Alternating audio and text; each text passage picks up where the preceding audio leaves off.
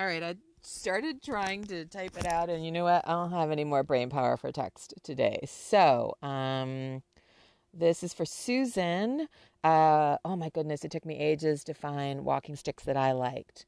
Everybody's a little different depending on what your mobility challenges are, but I personally migrated from Nordic walking poles into a regular.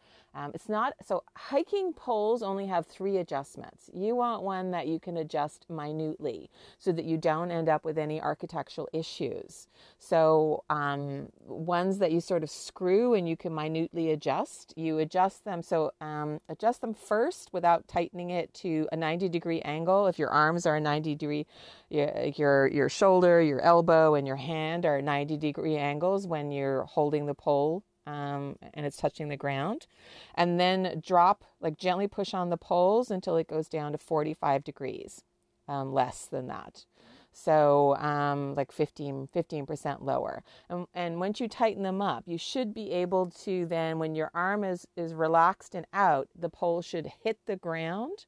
And so I do it in the Nordic walking pole style, but without official Nordic walking poles, which have a hand strap.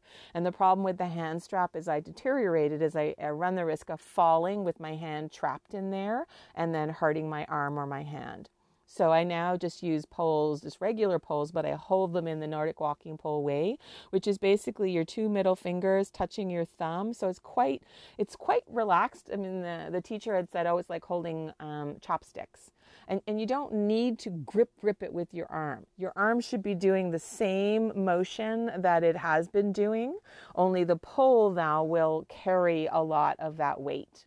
I personally like because I'm doing the Nordic walking pole style, I personally like doing what it looks like a reversed booty style bottom. It's like a little rubber bottom.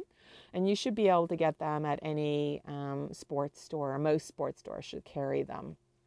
You just need to make sure they actually fit your poles the first time you buy, because the pole stick goes in slightly different sizes depending on the brand that you choose. There is a online tutorial, Nordixx, Nordics, and they walk through it very slowly because at first it's hard to understand that you use the opposite arm and opposite leg. So it's a lot like if you're walking on all fours like a horse, only you're standing completely upright.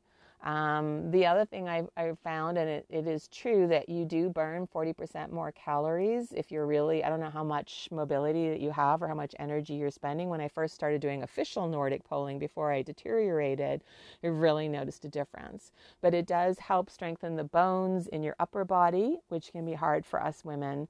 And it also strengthens a lot of the back muscles. But as I've deteriorated, I like to have a pole that has like a bit of a flat top on the top so I can lean on it if need be. And my poles also have a little bit of a spring for the arm. That's not necessary, but mine do. And I know it sounds complicated, but once I got the hang of it, it really made a huge difference. I don't always use them as, in the Nordic walking pole if I have to do something shorter but even when I'm just using one pole and I have something in the hand, I find of opposite arm, opposite leg, that seems to be for me a really good way of stability. If that doesn't sound like it was going to work for you, then there are big round bottoms that you can put on a pole. And again, it'd be a regular pole, not a Nordic pole.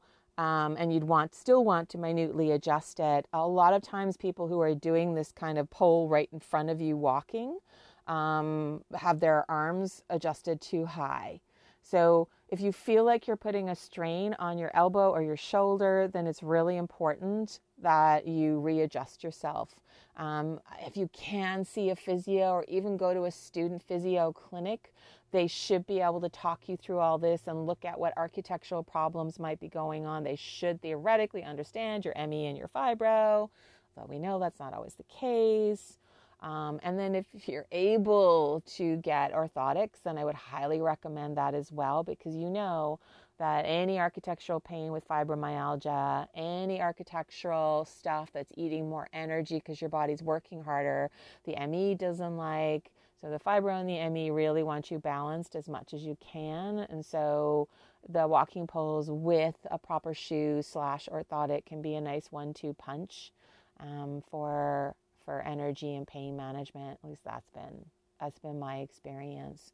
So I also did some things to mine because when I was sitting down, I found holding the middle of the pole, I'm getting clumsier as I deteriorate. And so I took the tape that you use on the base of a racket and wrapped it loosely up across it so I had something to grip. It could be something else, but it gave me something to hold on to so I wasn't dropping them as much because it was really hard to pick them up. You can get some of these kinds of poles that fold up so you can put them away. I couldn't afford that, but they do exist, and some of those still should be able to minutely adjust depending on the kind. But that's the most important thing in my experience. You don't just want 3 slots. You want it to be tailored specifically to your height and how your arms sort of swing when you're walking. So I hope that's helpful. I know how hard it is, so I thought I should take a minute and try to explain what I learned. All right, hold on me.